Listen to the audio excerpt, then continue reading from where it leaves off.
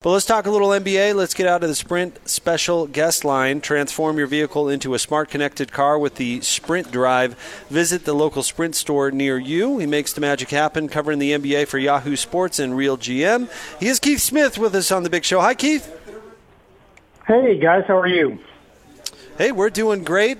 I thought the draft, of course, was the top three were kind of set in stone, Keith, but I thought the rest of the draft was surprisingly fun with all the movement that we saw, and, you kind of got a taste what different teams were looking for. What did you think of the draft last night overall?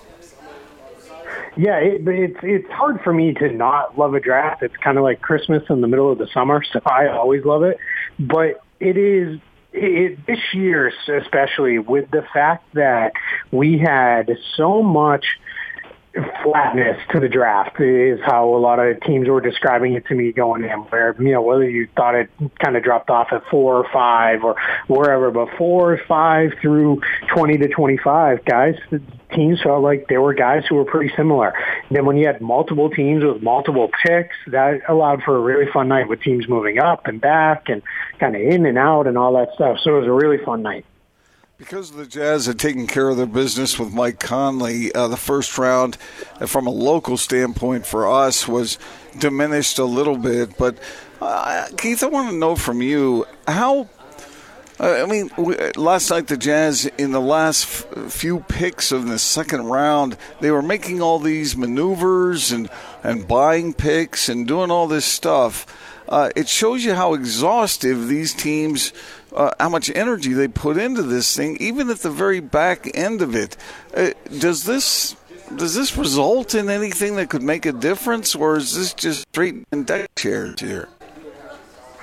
Yeah, sometimes it feels a little bit like that, like you're just kind of, picking these guys who will be probably spend a lot of time in the G League, and maybe you won't see much from them. But then you look at guys like Manu Ginobili or Isaiah Thomas, guys who went really late, and they have that impact, and they end up being a big-time player. Now, there's a lot of luck involved if you're drafting somebody that late, because as the old saying goes, is why'd you wait so long then if you knew?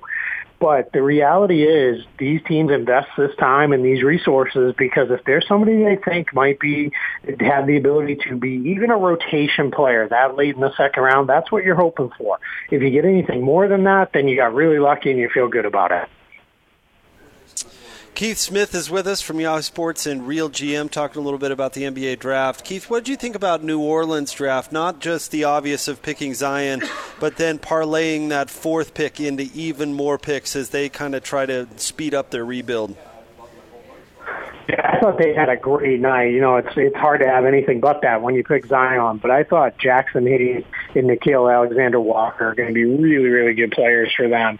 I think they came away with 3 rotation players. And when you can do that in one night's work, you had yourself a really good night. And that's before we even touch on all the players they're getting from the Lakers as well as all the future picks. So things are really moving forward in New Orleans in a big, big way. And I know there's some concern about, well, does Zion and Hayes fit? Are they going to be able to play together? Well, they'll figure that out. They've got time over the next couple of years.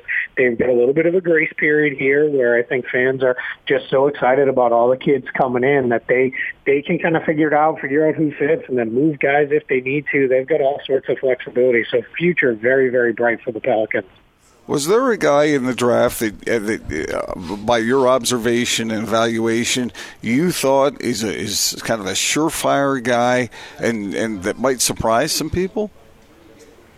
Yeah, I really like a couple guys who went in the 20s. Brandon Clark out of Gonzaga. I thought he was going to be a great, fit there. I know teams kind of tend to look at that and, he's a little older, so we're not so sure.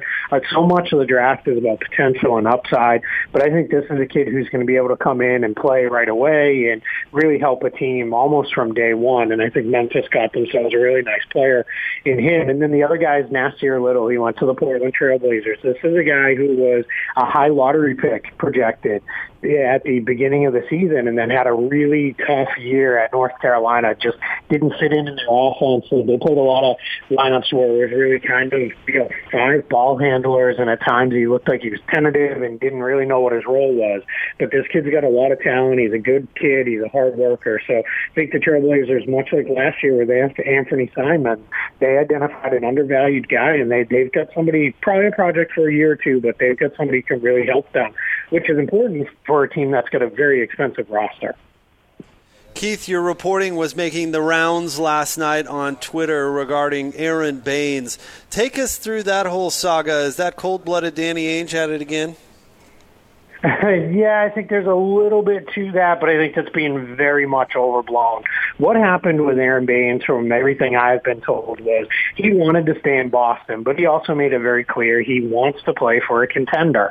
And with the Celtics maybe looking like they're headed in a little bit of a different direction, they're not calling it a rebuild or anything like that. They're saying they're building or retooling or whatever the fun phrases of the day that they're trying to use. But Baines then kind of said, well, geez, I opted in. I'm not so sure about this. What can we do? And the Celtics said, well, let's look what we can find. Well, the problem is all the teams that look like they're definitely going to be contenders, they're all hoarding cap space at the moment because they've got bigger dreams, quite frankly, than adding Aaron Baines.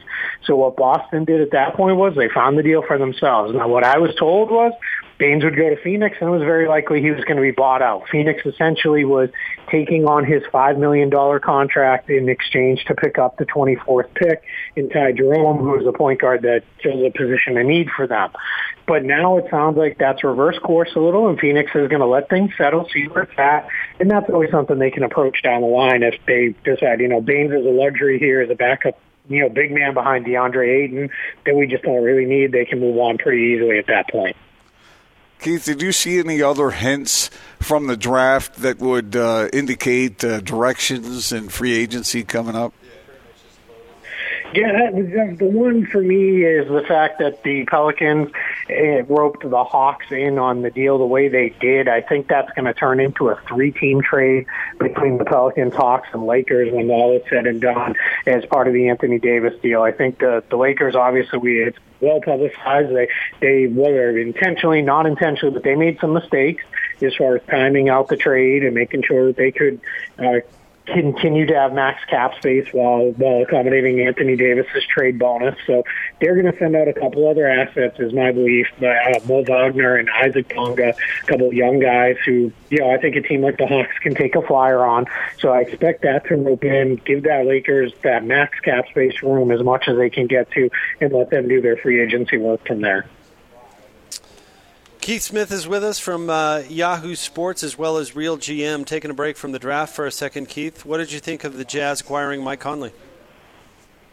I think it's a great move for them. I think they're in a position where this was going to be kind of a make it or break it summer for the Jazz in a lot of ways. They had a lot of flexibility as far as non-guaranteed contracts go. A lot of guys coming off the books as free agents. So this was a chance for Utah to do something big, and they went out there and did it. Now, we were kind of had heard around the trade deadline that they'd maybe gotten close on Conley. The challenge is anytime you're trying to bring in somebody who makes around $30 million, if it's in season, you're going to have to gut your roster to do that. That's really hard to do in the off season. Obviously, a much easier thing to pull off. And I really like the move for Utah. This gives them a good quality running mate for Donovan Mitchell. This gives them a guy who's got good playoff experience. He should fit in quite well in Quinn Snyder's system because he's a smart player. He's a good system guy. So I think this was a necessary move for the Jazz to make as they try to get over the hump in the Western Conference and really potentially contend for the Western Conference title.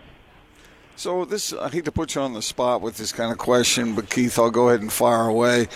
The Jazz, if they keep Derek Favors, then that limits what they can do as far as free agents go. They might have what amounts to the mid-level that they could go get maybe a shooter yet. Is there a guy out there who would come for $5-6 million that the Jazz could bring in that's available that could make a difference in that regard? Yeah, I think there is. Well, one of the things to note about this free agent class is it's absolutely huge. There's going to be, in a week and a half or so when free agency opens, there's going to be 200 players who hit the market as free agents. That's about 40% of the league. And only 13 teams or so are going to have any kind of meaningful cap space, and some of those teams are going hunting for the max free agents.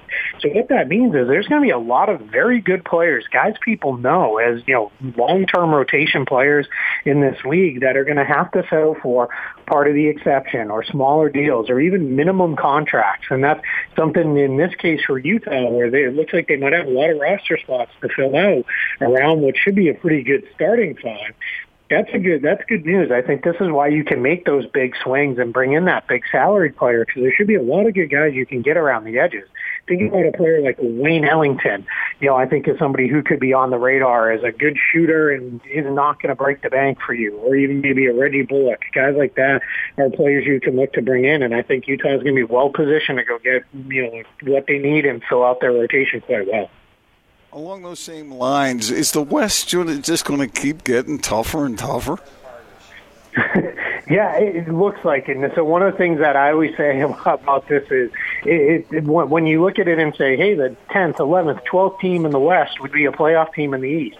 Then what you have to add to that is not only that is, but those teams are continuing to get lottery picks. So that just continues to build the bottom of the Western Conference continues to get stronger, and then as those teams move up, another team slides down, but it seems like the Eastern Conference teams never quite get there, and that's going to be a challenge. Look at New Orleans and Memphis, but by a little bit of lottery luck, they landed the two best players in this draft, it looks like, and they're going to be really good teams here, probably in somewhere in the 2-3 year range, and they'll replace somebody else, but then those teams will get good players just because of the imbalance in the conference. It's really something I think the NBA is concerned about and is going to look at to see what can we do going forward to try to balance this thing out. Adam Silver's talked about it quite a bit, and I think he's very progressive. So I think this is, maybe for the first time we might have some legs towards change on this. Out of what appears to be kind of the big three top-end free agents, Kevin Durant, Kawhi Leonard, and Kyrie Irving, who would be the most likely out of those three to stay where they are in your mind? I think it's probably Kevin Durant. I think the nature of his injury makes it really tough for him to find a new home this summer. Now, there are teams, the New York Knicks, for example, they would gamble and give Kevin Durant a max contract because in some ways, him being out for the year, so we're bad again. There's nothing new there. It's been bad for a while in New York. So I think they're a team that could do that. But I think what you're going to see is Durant re-sign with the Warriors, and then there's all this buzz that they may be willing to re-sign him, let him work his way back, and then if there's a move to be made later, that they'll look at making that move. And I think that's the Warriors kind of opening up and saying, hey, we're going to do a solid by you because you risked it all by coming back to play for us and ultimately got hurt on our watch, so we're going to take care of you as best we can. I know this is a moving target because of all the things we've already talked with you about, Keith, but right now, if things, just right now, where would you rank the Jazz in the West? Right now, I would probably put them somewhere in the top three, just kind of looking at the way the rosters are laying out. I think the Lakers are going to be really, really good. I think the Warriors are going to obviously take a big step back. There's so much turmoil in Houston. We don't really know what that looks like. I think in a lot of ways, the Jazz are somewhat easier to project because they've got what looks like going to be their starting five completely filled out, and it's all filled out with quality players that we know what we can expect from them. So I think that's a big advantage that they have, and that's and then now it's about can the front office fill out the rest of the rotation with guys who can come in and give them good quality depth. But I would say they're probably in the top three as we look at it today. With, as you said, still a lot to go and a lot to change. Hey, Kevin, we appreciate you joining us very much. Thanks for all the insight. Keep up the good work. Absolutely. Thank you for having me. There you go. That is Kevin Smith from Yahoo Sports Keith. Whoops. Keith Smith from Yahoo Sports and Real GM. We've had him on before, too. I was looking at you like, man, does he have a nickname that I don't know about? No, I'm just you called him Kevin to his face. I'm extremely embarrassed now. So that's Austin. Will you please that's apologize to Kevin for my partner? I was doing that. He said he'll never come back. Oh man.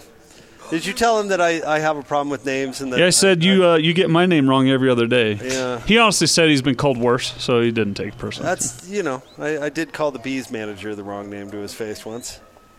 We've all done it. Didn't you call yourself something once? Yeah, I did. I called myself something that wasn't my name once. What was it? Oh, we can't talk about that. You mixed up Zane Beatles for Zane Taylor? I think it was, yeah. So I'm glad that I'm not alone in this, but that is kind of embarrassing. Anybody that's been doing this for a long time does that. I once called David Petron, and thought that was the wrong name. Oh, yeah, I remember that. That's right. I don't know why I called you David. Well, that's my name. Was he the best team doctor ever to roll the earth? Yeah. He got the name right on that one. Yeah.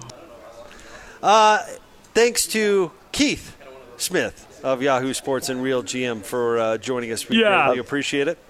Come and watch the future stars of the PGA Tour tee it up at Oak Ridge Country Club in Farmington, June 27th through the 30th. Don't wait till the last minute. Purchase your tickets. Buy them online now, UtahChampionship.com. We also have passes to that down here at Bullfrog Spas.